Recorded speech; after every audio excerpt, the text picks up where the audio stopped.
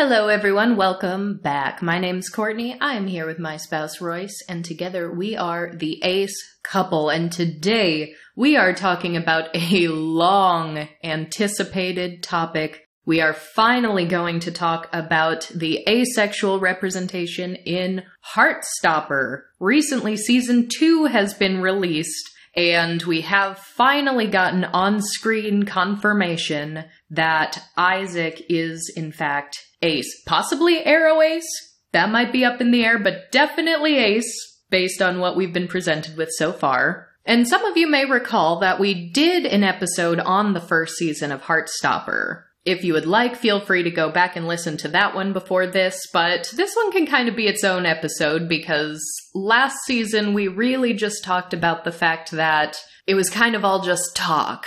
Isaac has Arrow Ace vibes, and the author Alice Osemen had confirmed on Twitter that there are to be big plans, big asexual plans for Season 2. So we talked about the fact that it's coming, and it's by an author that we trust, so we're very hopeful for it, but it's not there yet. But now that it has been presented to us, canonically, let's dig in. First of all, rep aside, I think just as a viewer personally, I think I did enjoy Season 2 a little better than Season 1. I would agree with that. Honestly, I think both seasons were a bit of a blur to me, but I do think I had more fun watching this season than the last one. I feel like in the first season, there were just some things that I wasn't picking up on, and I don't know if it was because of pacing or if it just really wasn't holding my attention at certain points.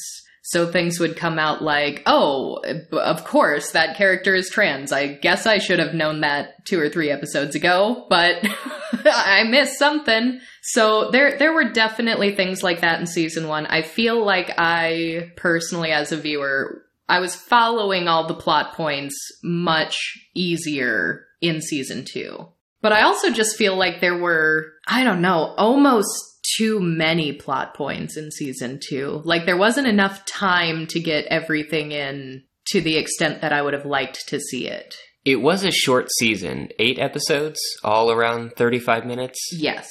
Which Season 1 was as well. It was, but the big difference I saw between just like pacing and characters and plot points was that a bulk of Season 1 was sort of revolving around this budding relationship with Charlie and Nick. And it seemed like everyone else was kind of the B or C plot. But this season almost seemed to me like they were trying to flesh it out more in a way to make it a true ensemble cast, where all of the characters do have their own stories, and then there is sort of the main... There wasn't even really a main plot point. It was just a bunch of different characters who all kind of had their own plots.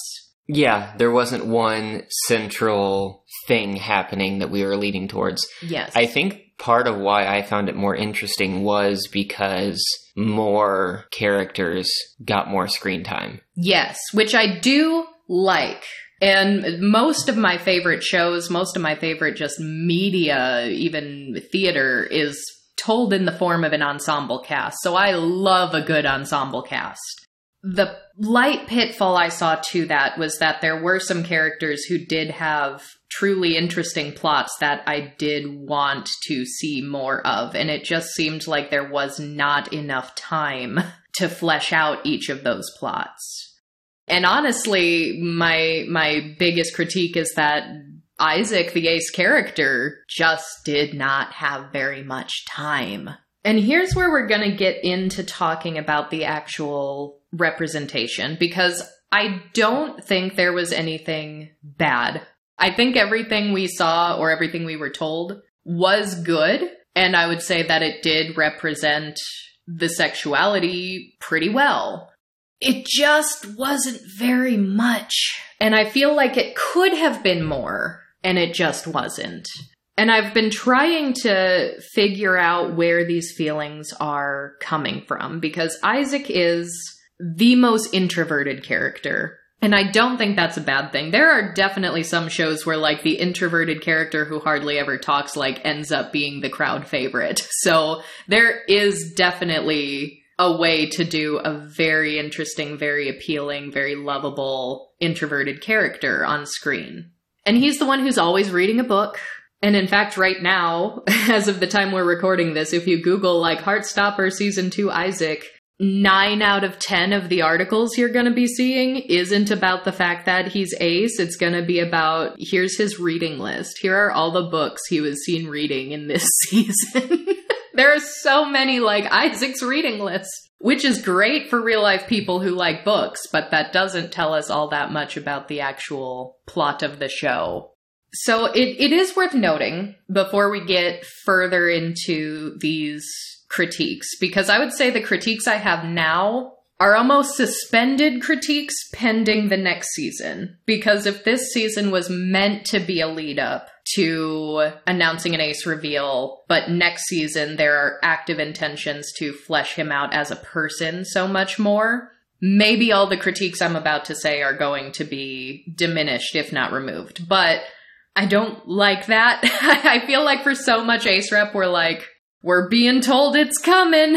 We're being told. And I mean, we saw that in The Owl House, which as animation is a slightly different medium. It's like, oh, well, this character's Arrow Ace. When's it coming? When's it coming? It was never shown on screen ever once. Things like Florence from Sex Education that we've critiqued before, the issue was that she was just kind of one and done. She got 5 minutes on screen and then we never saw her again. So Isaac isn't falling into those same pitfalls because we know he's Ace. It's confirmed now on screen. And he's in every episode, technically. The first episode, he had 2 words. Well, even before the first episode, in the few-minute recap that they put on Netflix, that was, here's what happened in Season 1, all of the main characters came on and kind of talked about what they were doing, and Isaac's contribution to that was basically, I walked in on Nick and Charlie, and I was supportive. Yeah, that's about it.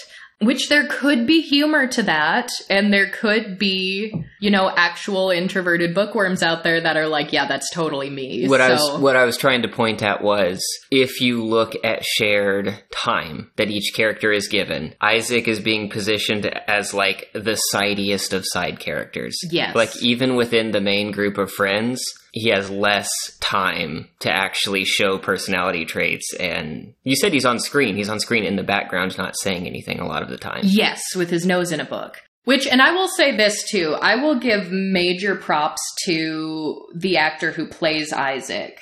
Toby Donovan is just cute as heck. Like, his facial expressions are adorable. So when his face is on screen, the actor is really making the most of what he's being given by the script. So the dissonance, I think, because, and here's as I'm watching it, I'm like, I don't mind that he's introverted. I don't mind that he doesn't talk very much. I don't mind that he's reading so much. But when he did talk and the way they did show things, there was still, to me, some kind of difference in the way he was being handled versus the other characters. And I was trying to figure it out, and I think I did. I think one of the styles of Heartstopper as a TV show is that it doesn't follow the normal on-screen rule of show, don't tell. That's what they say for TV, for movies. It's a visual media, so show us this instead of telling us this. And normally that said, like, don't overload something with dialogue if you could show something actionable happening. And Heartstopper doesn't do that most of the time. Really, the only times I saw things being shown was when characters in a relationship were kissing. And there were lots and lots of kissing scenes, especially Nick and Charlie. They're sort of in this new teenage relationship haze where they, you know, can't really keep their hands off of each other. They even want to, like, sneak into a closet at school to, like, make out in secret. And I'm someone, I've spoken about this before, I don't enjoy watching people kissing. I really do not. I know that's a me thing. I know that's partially my sex repulse ace part of me. But I will say I didn't mind the kissing nearly as much in this show as I do most of the teenage shows that we've reviewed. Because we've sort of called them like teenage sex shows. Things like Euphoria, even to another extent, Heartbreak High. The microphones are like in their mouth, and the wet, moist, smacking lip sounds from when these teenagers are making out on screen it sounds like they're kissing inside of my brain, and I can't handle it. They were not over-mic'd in this show like those other ones, so I was like, okay, this is far more tolerable than any of the other shows that we've reviewed where I've had that critique. So very, very positive on that front for Heartstopper. Did not mind that. But those moments, those relationship moments where it's either kissing or there were situations where they were either on a school trip or they were having as a friend group some sort of sleepover at one of their houses. So there were moments where these teenagers in a relationship were sharing a bed or sharing a blanket, and they were falling asleep cuddling, or they were falling asleep holding hands.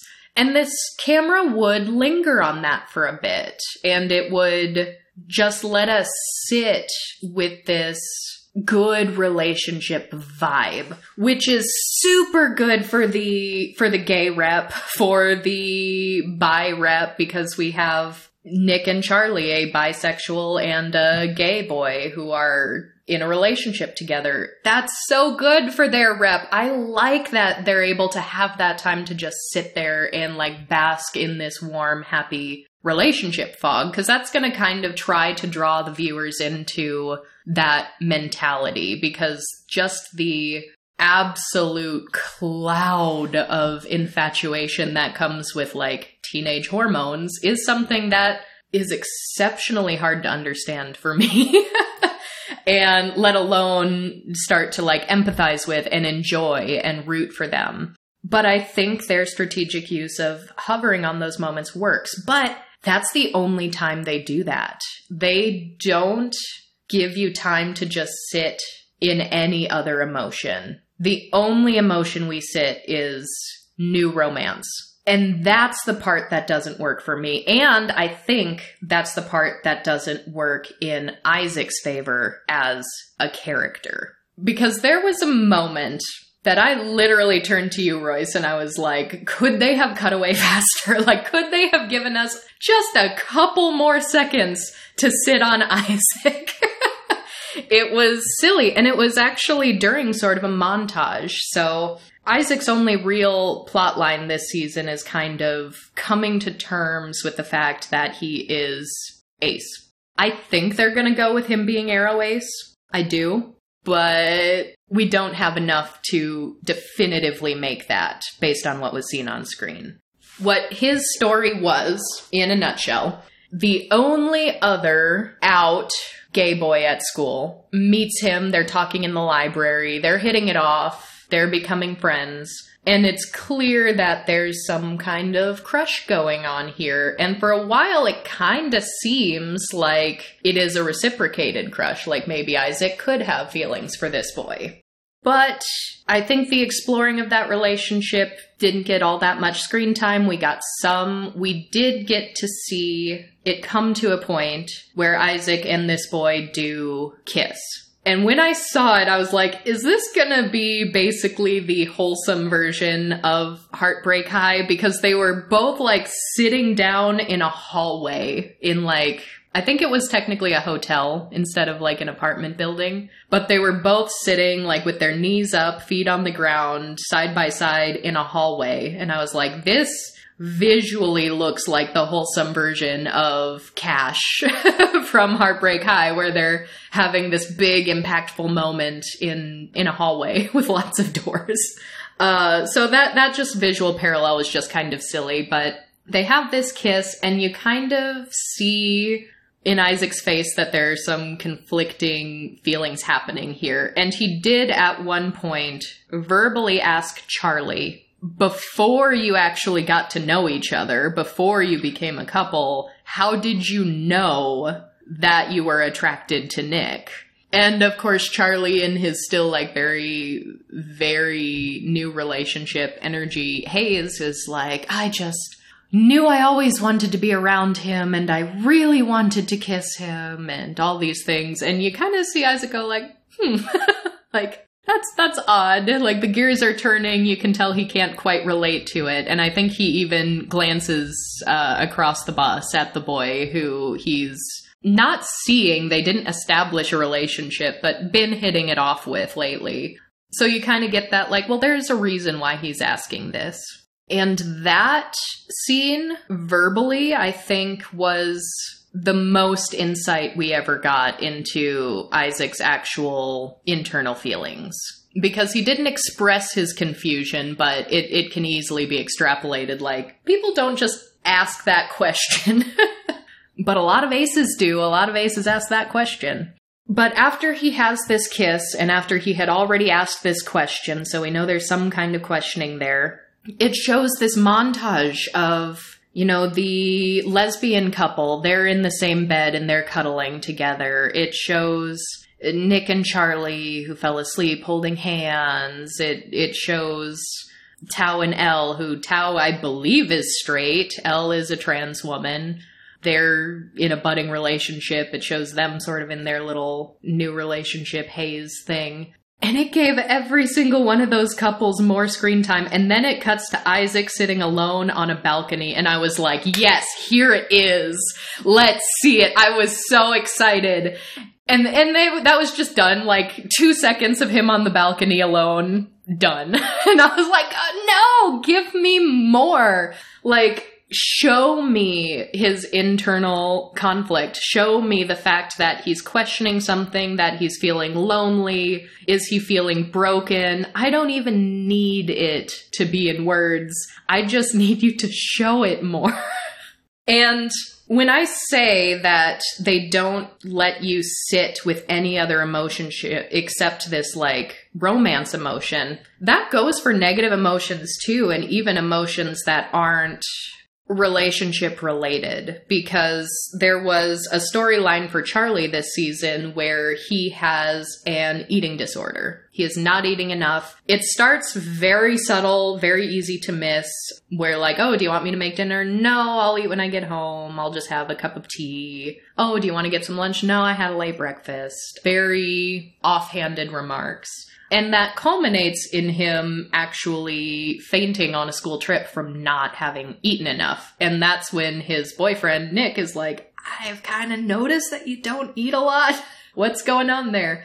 And this scene was kind of weird for me. As someone who has lived with an eating disorder and has been recovered for quite some time, the dialogue did not feel genuine to me in this scene, because Charlie talked about how this his negative relationship with food started when he was getting really heavily bullied when he got outed last year. And the way he described why he doesn't eat, first of all, he just came right out with it very quickly. And I was like, oh, you're not even going to try to hide that, huh? Which, sure, why not? But the dialogue seemed to me less coming from the first person perspective of someone who's had an eating disorder, and more someone Googled eating disorders and read like a Psychology Today article about the fact that eating disorders are actually about control. It's not actually about food. It's about control, which is a thing that I see written about a lot. And in some cases that can be the thing, but I feel like a lot of people read that line or learn that or hear that line and then just sort of blanketly apply that. And it kind of, in my opinion, becomes very reductive and kind of a catch-all explanation for what is actually like an entire set of very complicated disorders. And they did have him turn down some food, but it was all in dialogue. It was all, want me to make dinner? Oh, no, thanks. Want to have lunch? Oh, no, thanks. Someone brings him an ice cream cone and he's like, oh, I'm not very hungry. But then he goes, oh, you know what? And like starts eating it anyway. But we don't see or get to sit or feel in Charlie's emotions. So we don't see him like alone looking at a plate of food, or we don't see him like really sitting or grappling with what it feels like to him to have a mental disorder. Instead, we get a lot of exposition from him where he said, yeah, last year when I was getting bullied, I felt like I couldn't control anything in my life and everything was out of my control. So I just felt like eating food was something that I could control. And it just seemed too neat and tidy. For something that was ongoing for most of the season 2, it culminated in a collapse, in fainting, and then was resolved very, very quickly. It seemed to be. I don't think it was fully, because I did say during that scene, I was like, that was easy, because the teachers like bring him a sandwich. They're like, eat. He's sitting with Nick and he's like, okay. And he takes a bite of a sandwich and a bite of a croissant. And then Nick's like, talk to me about these things when there's a problem. And Charlie's like, yeah, I'll do that. But then there was one additional scene later where he comes to dinner at Nick's house and Nick's mom is like, oh, Charlie didn't eat very much. And so instead of sitting with Charlie's emotions, we're sitting with Nick Googling eating disorders, which is interesting to me because it could be a personal preference. I get that this is a very happy escapist show for a lot of people, but you're also dealing with complex things.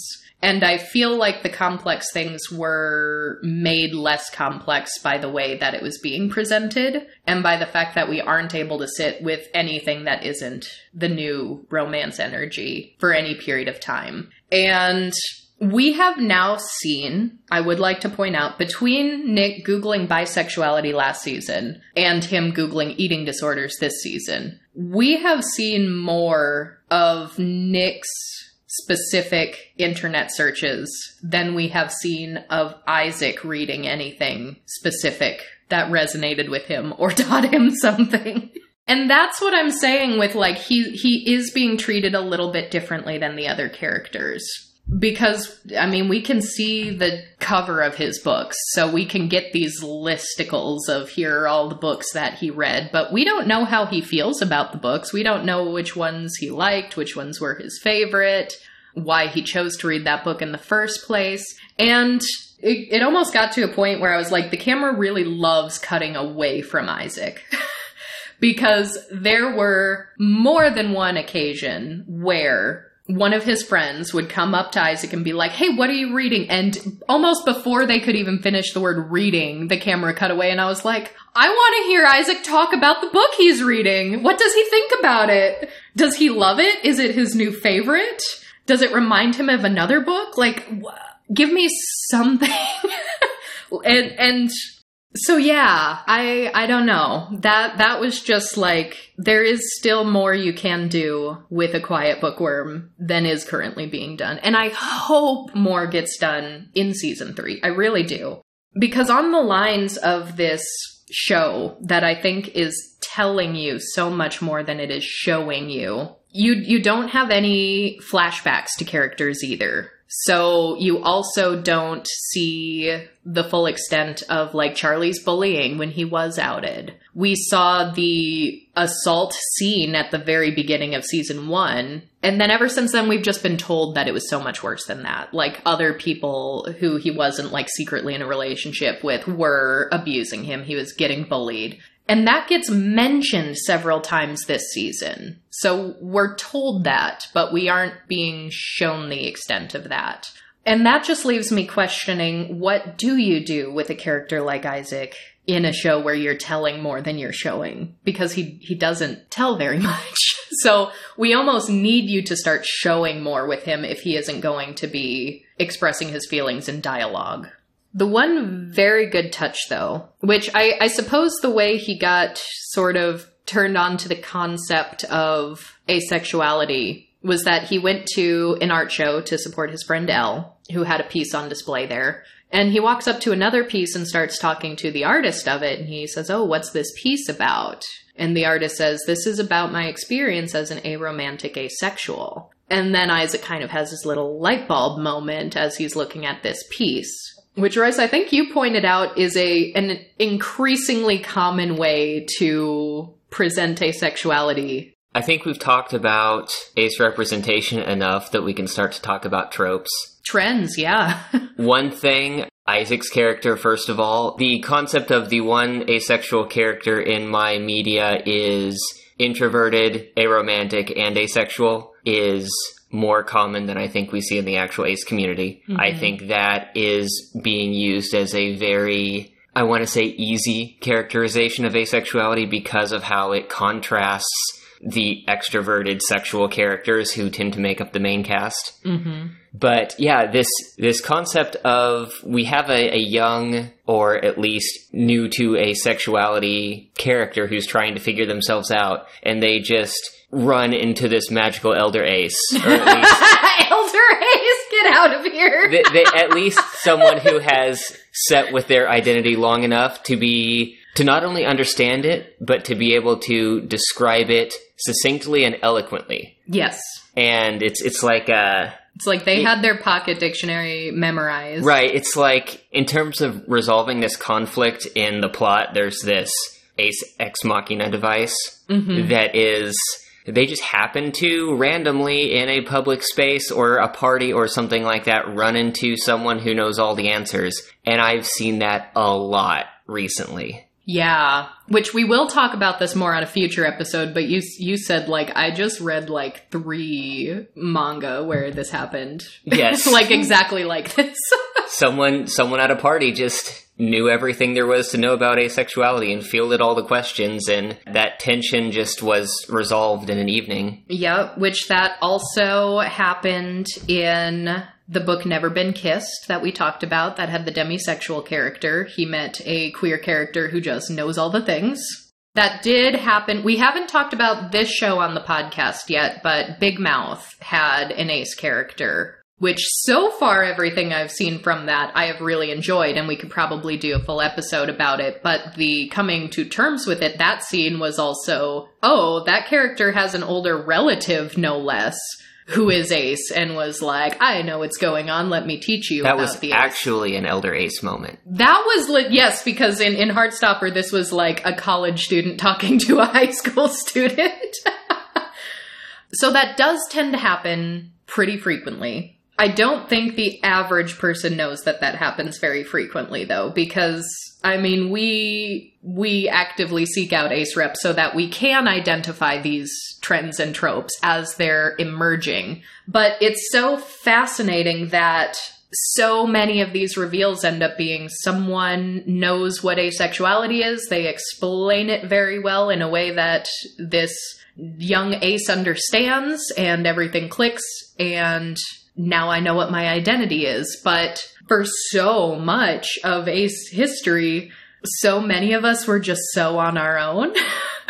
And I wonder if we're going to start seeing any representations about, like, someone came to the conclusion that they were asexual purely on their own experiences and emotions, and they didn't know that there was anyone else out there like them, but they were still confident in who they were. Or someone who does get the definition of asexuality presented to them, but it still doesn't quite add up exactly with how they feel, so they don't think that really fits. So there's still a really complicated, like, journey of, you know, exploring labels and feelings and experimenting with things before they land on it. Because in our own community, with real-life people, we see so much more variation than what we have seen in media representation so far. And to that, Todd's an example of a character who does take time to fit to the label. And I know you've also read some books that take place in an earlier time before these words were commonplace. Mm-hmm. And those books have to find different ways to come to the same conclusion. Yeah, there are definitely, like, historical fiction novels like The Reckless Kind and One for All that have an ace character, but it's being set in early 1900s or earlier. So, like, the word asexual isn't really something that's being used in that way. So they still have to, as an author of something like that, you still have to figure out, how do I make this so undeniably clear how this person feels without using this word. So there hasn't been a lot of in-between. It's either very historical fiction, and mostly in books, because I think for historical fiction and TV, if there isn't a presence of a relationship, most people are just gonna be like, gay. Because that's what people do with real life people even. Like, oh, they didn't have a significant other, they were gay. They just weren't allowed to be gay back then, so no one knew. But that's the only answer. So yeah, that's just something I noticed that is becoming a trend. Which is very interesting, because I mentioned that as of the time of recording, if you Google Heartstopper Season 2 Isaac, it's mostly the book list, but there is one or two articles here or there that do talk about his asexuality. And one article from the Pink News stood out to me because the title is Heartstopper's Isaac Pushes the Envelope for Asexual Representation, and it's about time. I want to know what this envelope is that's being pushed. I didn't see any pushing. I saw no pushing of any envelopes. I don't think it was bad. I don't think it was done wrong, or that anything was like, well, that's bad representation. That's not representing the community well. And I didn't expect it to, because we do trust Alice Osemen as an author and as a member of the Arrow Ace community, like themselves. It was just less representation than many other examples. Yes. It was a lot less than Kuisano Futari, which I understand is not, like, widely, publicly, legally available in English-speaking countries right now, but that's an entire series dedicated to 2 Arrow Ace characters. It was a lot less than Todd and BoJack Horseman. It was a lot less than Todd and BoJack Horseman. It was less than Drea in Everything's Going to Be Okay. It was honestly less than Cash in Heartbreak High. And we had some critiques of that one, too. Yeah, which, like, I think I enjoyed watching Heartstopper more than I enjoyed watching Heartbreak High. But as far as, like, what is actually shown to us for the journey and the actual orientation and the representation around it, it was less than that. It has been less than a lot of the books that we've covered on this podcast, like Let's Talk About Love and Never Been Kissed. And My Heart to Find, which had, like, 3 main ace characters.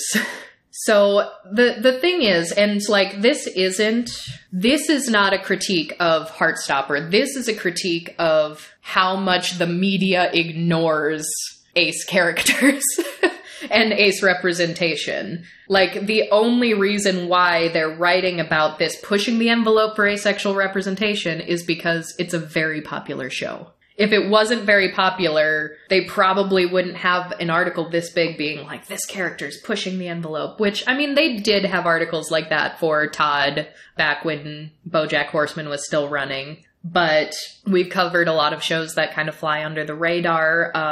Shows like The Imperfects that got canceled after 1 season. Main character Abby Singh was ace. Said right in that very first episode that she's ace. She knew who she was, confident, came right out with it. And so that wasn't a journey of self-exploration. That was just a cool character who was ace. So even though the defining asexuality and making that a central feature of that character, I would say she was a much more fleshed out character as a person than Isaac is. And I want more Isaac. I'm so intrigued by him. He's so cute. He's very, like, subtly charming, and I want more of him. And so that's my biggest gripe. Like, give me more of who this guy is. Because what I really, really did like is that they did include a real-world book for the book lover to sort of give the reveal of being ace. So he walks up to his school's, like, pride display, which that's the most unrealistic part of this entire show in the year 2023. It's so sad. All of the queer books are getting banned in schools in the US. I don't know if the UK has as big of an issue with the book banning right now, but I know they're also not doing so hot right now. But their school has this pride display, so they have all these books, and right at the very top of this pyramid of books is Ace by Angela Chen, which is a book that I read years ago. Full title, Ace, What Asexuality Reveals About Desire, Society, and the Meaning of Sex. I say years is probably like 2. I think I read it in 2021, probably. Maybe 2020. But I thought it was a great book, nonfiction book about asexuality. It did begin to touch on some nuances of intersectionality, which I really, really appreciated because it's kind of broken up into 3 sections. The first section is self, and it starts with arriving at asexuality. So it comes out of the gate as, how do people discover this? What does that journey potentially look like? And it talks about compulsory sexuality and the asexual experience. It talks about the male asexual experience. But then it goes on to talk about variations, and it talks about whitewashing. It talks about disability in the asexual community, which I loved. I loved being able to read about those things in a book that was as big and widely published as this one. And this is the thing about like nonfiction books. It's really hard because I have ace nonfiction books that we love, but it's hard to do an episode on a nonfiction book because it's not a plot that I can rehash in my own words and pull out a couple of specific quotes that I liked that drove things home. Because if I'm just reading sections from a book, it's literally just a nonfiction book. So it's hard to make an entire podcast episode about them. But I do recommend Ace if anyone out there hasn't read it. The one weird thing, though, I think Ace helped open the door to talking about disability within the community in a more acceptable way. Because before this book came out, I would try to dip into little pockets of the ACE community and talk about the disability intersections, and I'd be shooed away very, very quickly and sometimes very, very aggressively. But then this book came out, and I would say the same things I'd been saying for years.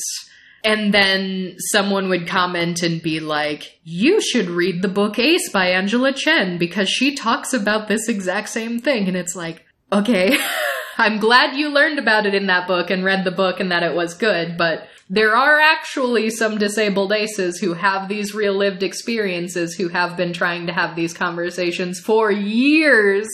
And in like reading the section about disability, my enjoyment of it is like, yay, someone's talking about this on a bigger level. Maybe this will help. It wasn't like I personally was learning something brand new by reading that section. I'm sure many aces do learn new things by reading that section, but that was just a weird thing. And I started calling people on it. I was like, ever since this book came out, this is the response every time I talk about disability and asexuality. Without fail, someone says, you should read this book. First of all, I did. Second of all, that section didn't teach me anything new. So it is a good book. And I think for the sake of this show, for Isaac, having him grab a book about asexuality is the reveal. And that's why I say it's complicated as to whether or not we can definitively say he's aro ace right now, because the person he met is aro ace and explained, oh, I'm aromantic and asexual. Here's what that means in my experience. And then Isaac goes and grabs a book called Ace, and it's about asexuality. So we do need some sort of further clarification about, do you identify with both sides of these spectrums or not? But one thing that was a very, very nice touch, and yet something about it still didn't land quite right, and it took me quite a bit of time to try to figure out what, was that when he grabbed this book, he had these colorful cartoon leaves starting to swirl around him, which is a thing that we have seen in this show. Occasionally they'll have a very stylistic little cartoon animation pop up to emphasize some kind of emotion. And usually that happens, especially in the first season, like when a new relationship is budding, when Nick and Charlie are having one of their first big, like, moments. These leaves are fluttering. It's sort of indicating a crush and love, or in Isaac's case, self-realization. And I saw that, and I knew what they were doing. I knew that that was meant to signal that this is just as important as these people finding a relationship. Learning that you don't need it, learning more about yourself, having this self-contained sexuality that doesn't require another person to be the object of it. Like, this is just as important because we're giving the same visual cue. So I was like, I know what you're doing, but there's still something about this that isn't quite clicking. Not quite. And I think that's because they gave that little visual cue that I think was indicating this is the same and equally important, and we're trying to emphasize it the same way. But that's not how it was actually treated in the script up until this point.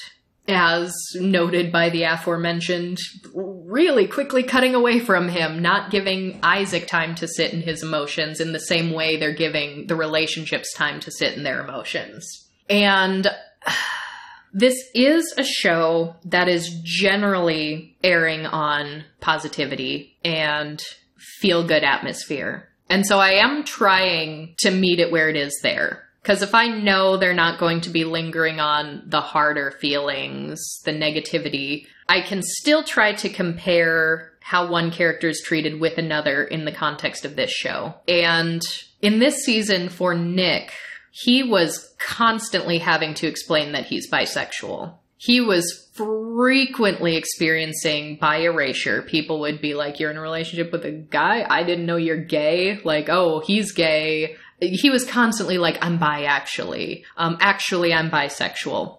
Frequently. So that annoyance of that constant erasure and someone not fully understanding you was shown in Nick. Isaac did not have that repetition for any sort of, like, sure, he may not have fully understood that he's ace until the final episode when he grabs that book. That could be the case. But in real life, people who still haven't found the label yet are still feeling the effects of this, like, compulsory sexuality, the effects of amatonormativity, because it's so present in society. So Isaac seeing all of his friends couple up, and sometimes he is giving a look at them like, I'm the only single one in the room. All my other friends are in relationships with each other.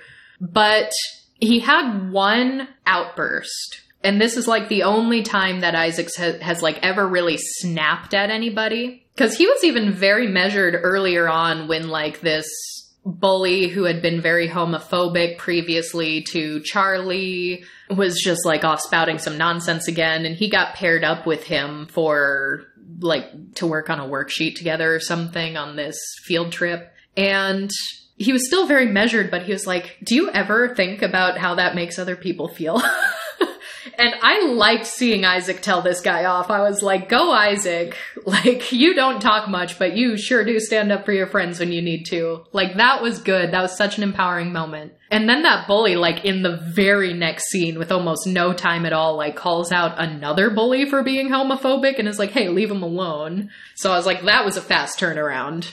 Speaking of not lingering on negativity, there was, of all of the plot lines going through, there were negative plot lines, but they were often resolved very abruptly or diminished very abruptly to focus more on the happy feels. Yes, because we also, I think we heard it before we saw it, the lesbian couple, one of the girls in this relationship just like said at one point like, oh, I love that Charlie and Nick, you can talk about your feelings with each other, and I can't do that in my relationship because she always just turns everything into a joke. And I was like, have we seen you try to have a heavy conversation yet that she just turned into a joke? Like, yeah, we normally see you off being happy and maybe a little joking, but I don't think I've ever seen yet a serious conversation get derailed. But then we later kind of saw it, but we were kind of told first that this is the dynamic. And so some of those lines that were being told something before we see it seemed very out of the blue for me, even if it later got justified. I think it happened once or twice, but it wasn't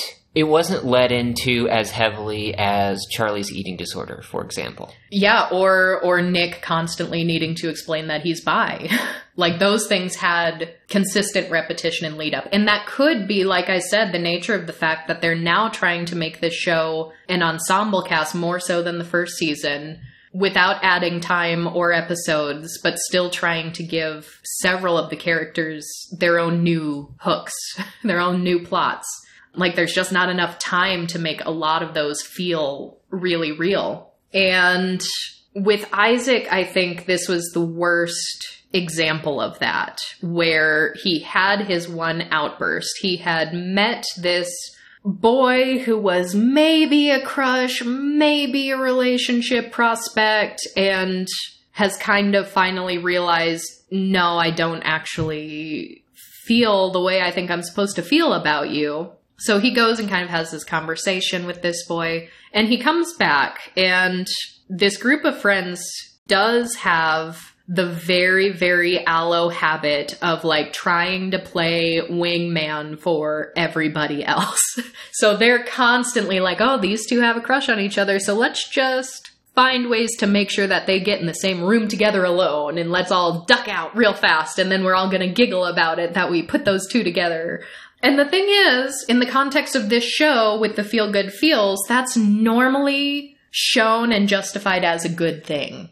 They didn't show it as a negative thing in the case of Isaac. And I think if they wanted to drive this case home, they could have. Like, if Isaac had a situation where he's like, I don't really feel this way about someone, and they're like, oh, come on, let's just get you two together. And they were still trying to, like, scheme and like, play matchmaker, despite objections or something, that could have driven this home. But it didn't. Instead, Isaac, of his own volition, started hanging out with this guy more, then had a conversation where I don't really know if I feel this way, then goes back to his group of friends, and they're all giggling like, tee-hee-hee, like, tell us what happened, with the wink-wink, nudge-nudge sort of tone of voice that you do when you're talking about, like, oh, you have a crush on somebody. Then Isaac, seemingly out of the blue, to me, just had an outburst at them and basically just said, I know you don't find my life interesting unless there's relationship drama. And then he, like, walks away, and everyone else has a look of, like, oh, we fucked up. But here's where I have an issue with that. In most social settings, they're having a party, they're having a sleepover, they're going to prom. Isaac's sitting there quietly reading a book, which is fine. He can do that. I have at times been that person too. But he's not preemptively talking about himself. And what he just said seems to imply that nobody is ever asking him about himself. But I noticed that on more than one occasion, people came up and said, hey, Isaac, what are you reading? And then immediately the camera backs away. So to me, they did actually show the characters taking an interest in him outside of relationships, but the show didn't take an interest in him outside of relationships. Does that make sense? It's like, what are we doing here? It's like the show doesn't care about Isaac outside of his sexuality or relationship, but his friends did ask. We just never got the answers. So I think, to drive that point home, they either needed the friends to be more overtly trying to make matchmaker with him specifically, and or, like, not even have them ask about his books. Or even have him try to talk about his books to someone, and someone just get really, like, distracted because their, like, crush shows up, and so they're running off to their relationship, and he doesn't get to answer. Like, we didn't see any tangible examples of the characters not taking an interest in Isaac. So, to me, that outburst felt unjustified, but the real world component of that is there. Like, real life aces, real life arrow aces are going to recognize that, because so many of us have been in friend groups where we are all of a sudden now completely left out of everything because everyone else has coupled up, and that's so much more important than the friendships because everyone sees this as a relationship hierarchy. So real life aces are going to hear that line and say, yeah, I can relate to that, but I don't see how that fit into Isaac's story based on what we were told and or shown. Because even before everyone was in relationships, he was still just the guy reading a book in everyone's presence. So it wasn't even as if he withdrew further into his books because he felt like people were ignoring him. Like, this has been him. Nothing changed, and also, even with everyone coupling up, they were still together a lot of the time. They were, and that's the thing too, because here's what I mean when I say that Isaac is not yet, and hopefully will become in a third season, but he is not yet a fully realized character, because what do we know about him? We know that he likes to read. We know that he's exploring sexuality, and you could also say that he's a very supportive friend, which is good that he is a very supportive friend. But all the friends are very supportive friends. So that's almost not even a unique personal identifier in the context of this show, because the context of the show is happy queer friend group who all support one another. And they could have even potentially made him stand out even more as, like, he is the most reliable friend.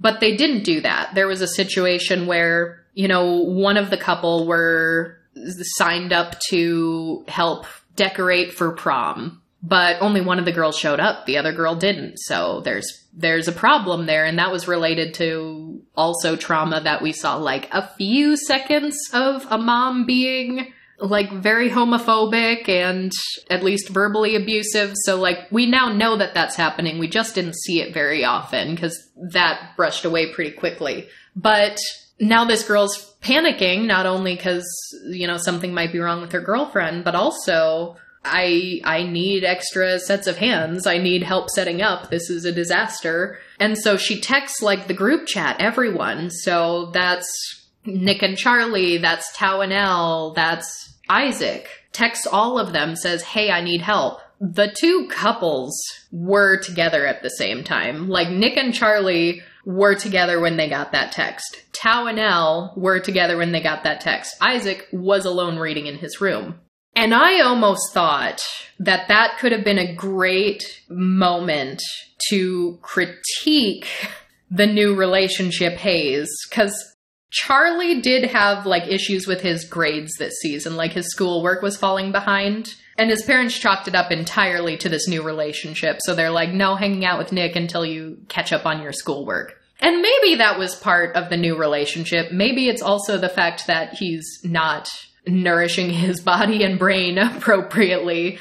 It could have been a combination of both. That was sort of the only, like, here is a downside of falling too hard and heavy into a new relationship and shirking other responsibilities. I thought this moment where they're all getting this text could have been really a moment for Isaac to really shine and stand out as, like, I am the reliable friend. Where, like, he shows up and is like, yes, I'm there. And, like, maybe one of the two couples that got this text, it doesn't have to be both of them, but at least one of them, maybe they, like, send a text back and they're like, oh, I'm so sorry, I'm busy. Because they just want to hang out with the two of them a little longer. Because that's a thing that a lot of new couples do. A lot of new teenage couples will actually do that. But no, every single one of them shows up. They're like, you asked for me, no question, here we are. Which is very good and happy for the queer happy friend group dynamic where everyone supports one another, but not very good for what is Isaac's personality outside of reading. Because, and maybe this critique is coming mostly from how well done I think Todd's line was in BoJack Horseman, because one of Todd's defining characteristics is that he is like the most supportive friend and he will do anything and everything for someone. He is like there. And so I don't want to try to pull another character I liked and apply another characteristic onto him, but I feel like if it wasn't that, that could have been twofold. That could have been you're making Isaac stand out with a new positive personality trait that does stand out from everyone else. But also, you are critiquing that, just the meta-normativity of that new relationship haze, which could have further defined what it actually does feel like to be ace. Because we never really see Isaac needing a friend and being like, hey, I need someone right now, for whatever reason that is, and the people in relationships just being too busy or distracted to actually do anything. That could have driven that point home. But instead, the only critique of that kind of relationship dynamic that can be detrimental to friendships came in a one-off line of dialogue from a totally unrelated character. What even was that scene? Why did that line come up? Oh, it was when they were playing Spin the Bottle in a hotel room on the school trip. We did get one other good line from Isaac where he was clearly just asked who his celebrity crush was, and he was like, I don't have a celebrity crush. And someone's like, oh, come on, everyone has a celebrity crush, which is really funny because I was also told that everybody has a celebrity crush. But when I was like, 11, I was like, well, I guess everyone has a celebrity crush, so I'm just gonna make one up. And this really should have been everyone's indication that I don't genuinely experience these feelings, because I was dead set for like 3 years from that point on that my celebrity crush was Ringo Starr. And everyone gave me weird looks every time I said that, but I was like, well, it's Ringo Starr. What can I say? There are only 2 remaining Beatles left, so I had a 50-50 shot. It's either Paul or Ringo, and I'm gonna go with Ringo. So, like, that was a good line by Isaac, but then there was really, again, offhanded and kind of contested and not really resolved someone without hearing what the actual question is. We hear their answer that's like, oh, well, Imogen got a boyfriend last year and then stopped texting me. And that's very recognizable for those of us who have been like, yeah, my friend got in a relationship and then just kind of stopped being my friend because that relationship became their only relationship. That's a thing that does happen. But then Imogen was like, no, you stopped texting me. And then everyone's like, what's the truth? And then we don't get a resolution. So, like, I feel like that was meant to maybe be a critique of that and letting other relationships fall by the wayside when you do get a romantic relationship. But we're just being told, we aren't seeing it, and it's not even in the context of a main character that we've been able to care about or identify with yet. So that's why I wonder why they didn't find a way to put that social critique into Isaac's story better. Because just, I don't know, the way I anticipate this going based on how I've seen the progression of season 1 to season 2 and the way this friend group is designed, I imagine once Isaac does officially come out as Ace, I imagine everyone's going to be really, really supportive of him. And so I don't know if they're going to have anything to, like, retroactively justify his outburst of, you guys don't find me interesting unless there's relationship drama, because I still didn't see that. In fact, even when they were at prom and Isaac comes alone and doesn't have a date, they're still like, come on, let's all get in here, friendship group. Like, yeah, the couples are taking their own photo, but they're also actively pulling Isaac in and saying, hey, take a picture with us, like the original core group of like the 4 of us friends. And that was a very cute moment. So it's like, how are you going to simultaneously show these friends being very good, perfect friends to him and not show him having any negative emotions leading up to this outburst? I don't get it. So maybe they'll flesh it out more in season 3, but I also don't know what other people are actually in Isaac's life where he might have to do sort of like what Nick's been doing, where he's constantly having to explain to people, I'm Ace. Which would be weird if he doesn't have to do that, considering how often Ace and bi people can kind of commiserate on the constant explaining and the constant erasure and the constant someone's either going to default you to straight or gay. So maybe there will be a moment like that where they will be able to draw those parallels in a way that is very accurate to what we see in the real world. But we don't know anything about Isaac's family. We don't really see him talking to other people outside of this main friend group. I don't know if he's going to continue exploring anything with this other boy in the grade or if he's just going to be gone in season 3. I don't know. But I feel like almost every other main character in this ensemble cast, we know something else, either about their family or about new, different friends they're starting to meet, and just how they exist outside of the core friendship group, in addition to inside of it. But we really don't with Isaac. So I would like to get more. And in fact, I feel like, coming off of season 2, I feel like I know more about this brand new grumpy teacher that they gave us for this season than I do Isaac, who has been here in the background since episode 1. I think that's fair. Mr. Farouk. So we have this teacher who has already been established. Nathan, he is gay. We already know this. He wears a little pride pin. It's very cute. But now we have this new teacher, Yosef, and he is very, very strict. We see him multiple times in a class with Nick and also Charlie's previous abusive boyfriend, who I think probably got more screen time than he deserved also. But there was this weird rivalry with Nick and abusive ex-boyfriend, where they're like constantly put together in a seating chart in school, and they're just like fuming next to each other. This abusive ex who's like weirdly jealous of Nick now for being with Charlie and kind of hinting at the fact that he wants to get back together with Charlie. It was not my favorite plot point. But we see very strict teacher, and then he signs up to chaperone this field trip, and we see that he does not like to be a chaperone. He's like, I need a drink. I need several alcoholic drinks.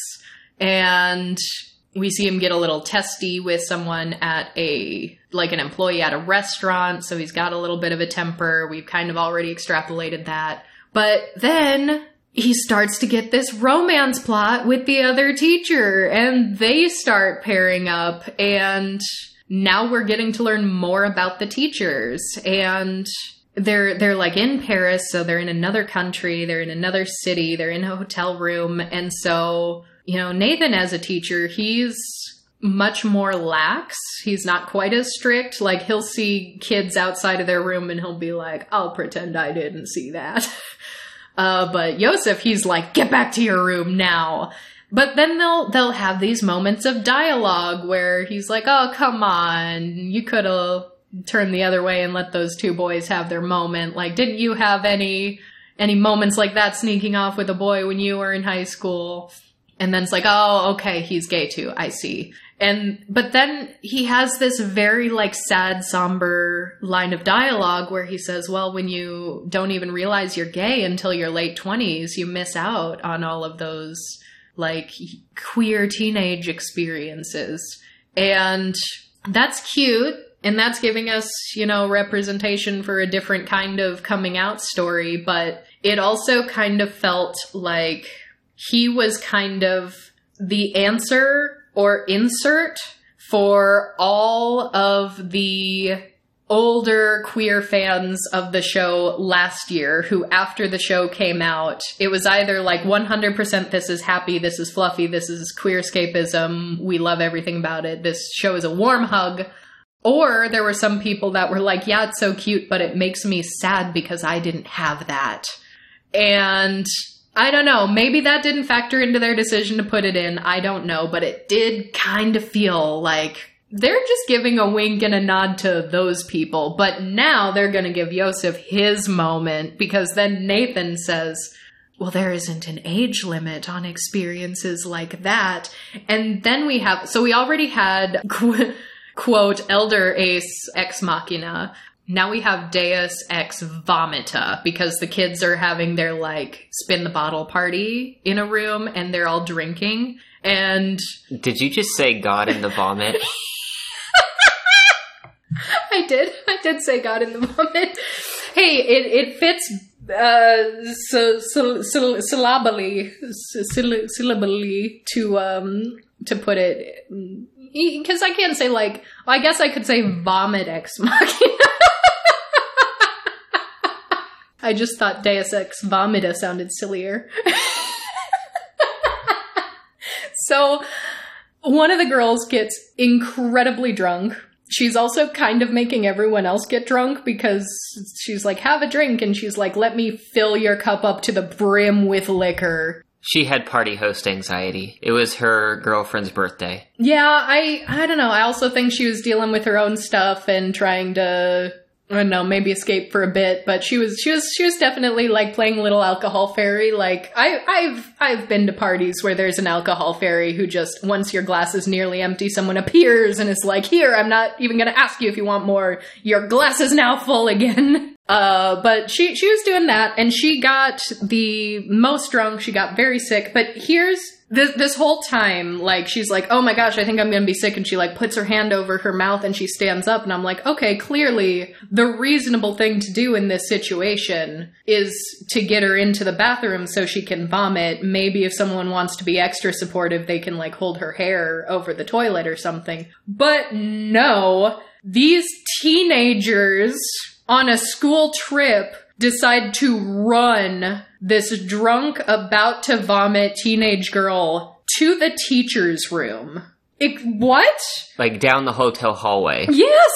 And they're like running her and they're like, and they get her into why would you bring the drunk teenager to the teachers of the school field trip? Why would you leave the room? Leave the party room? Why would you do any of these things?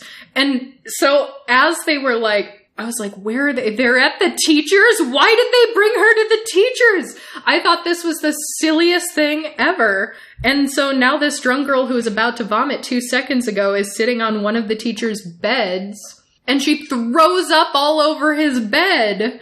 And that's when the teachers have to decide, it's like, are we gonna report her for getting drunk on this field trip? And then Yosef has now had this change of heart after he was told that, you know, there are these happy teenage experiences and maybe it's not too late for him. Maybe he can have his own romantic, rebellious moment too. Then he's like, I can't report her for having food poisoning, now can I? But look, now there's vomit all over this bed. And I was like, that's why they ran her to the teachers, just so she could vomit on their bed, so now the teachers have to share a bed. There is no logic behind the teenagers doing this, except that the plot wanted these two teachers to have an external excuse to sleep in the same bed together. And the teachers are cute, don't get me wrong, but that was goofy. That was definitely Deus Ex Machina. I also think I saw another comment that was just like, finally, we have male ace rep. How long are we going to have those comments for every new male ace that comes out?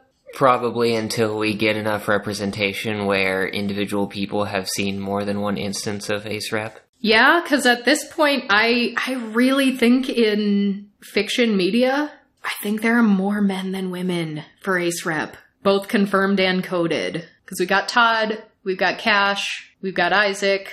We have to start counting up all of the bad rep examples. Dexter. I think there is a lot of Sherlock Holmes.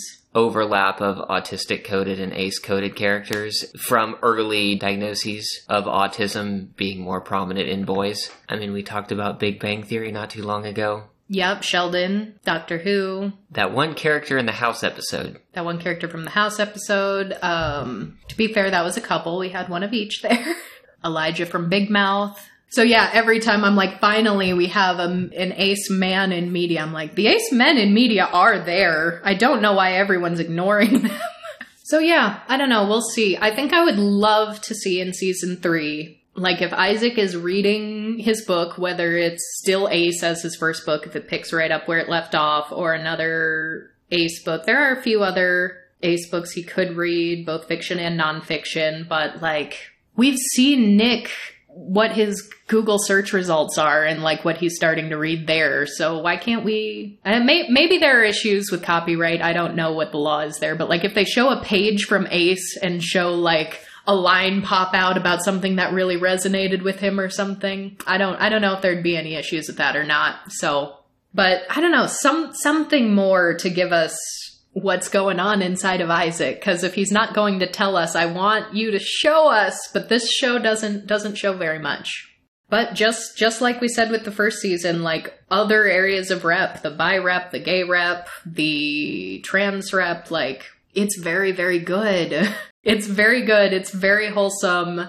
I just want the ace rep to be treated similarly and to feel just as good and to be as well-rounded.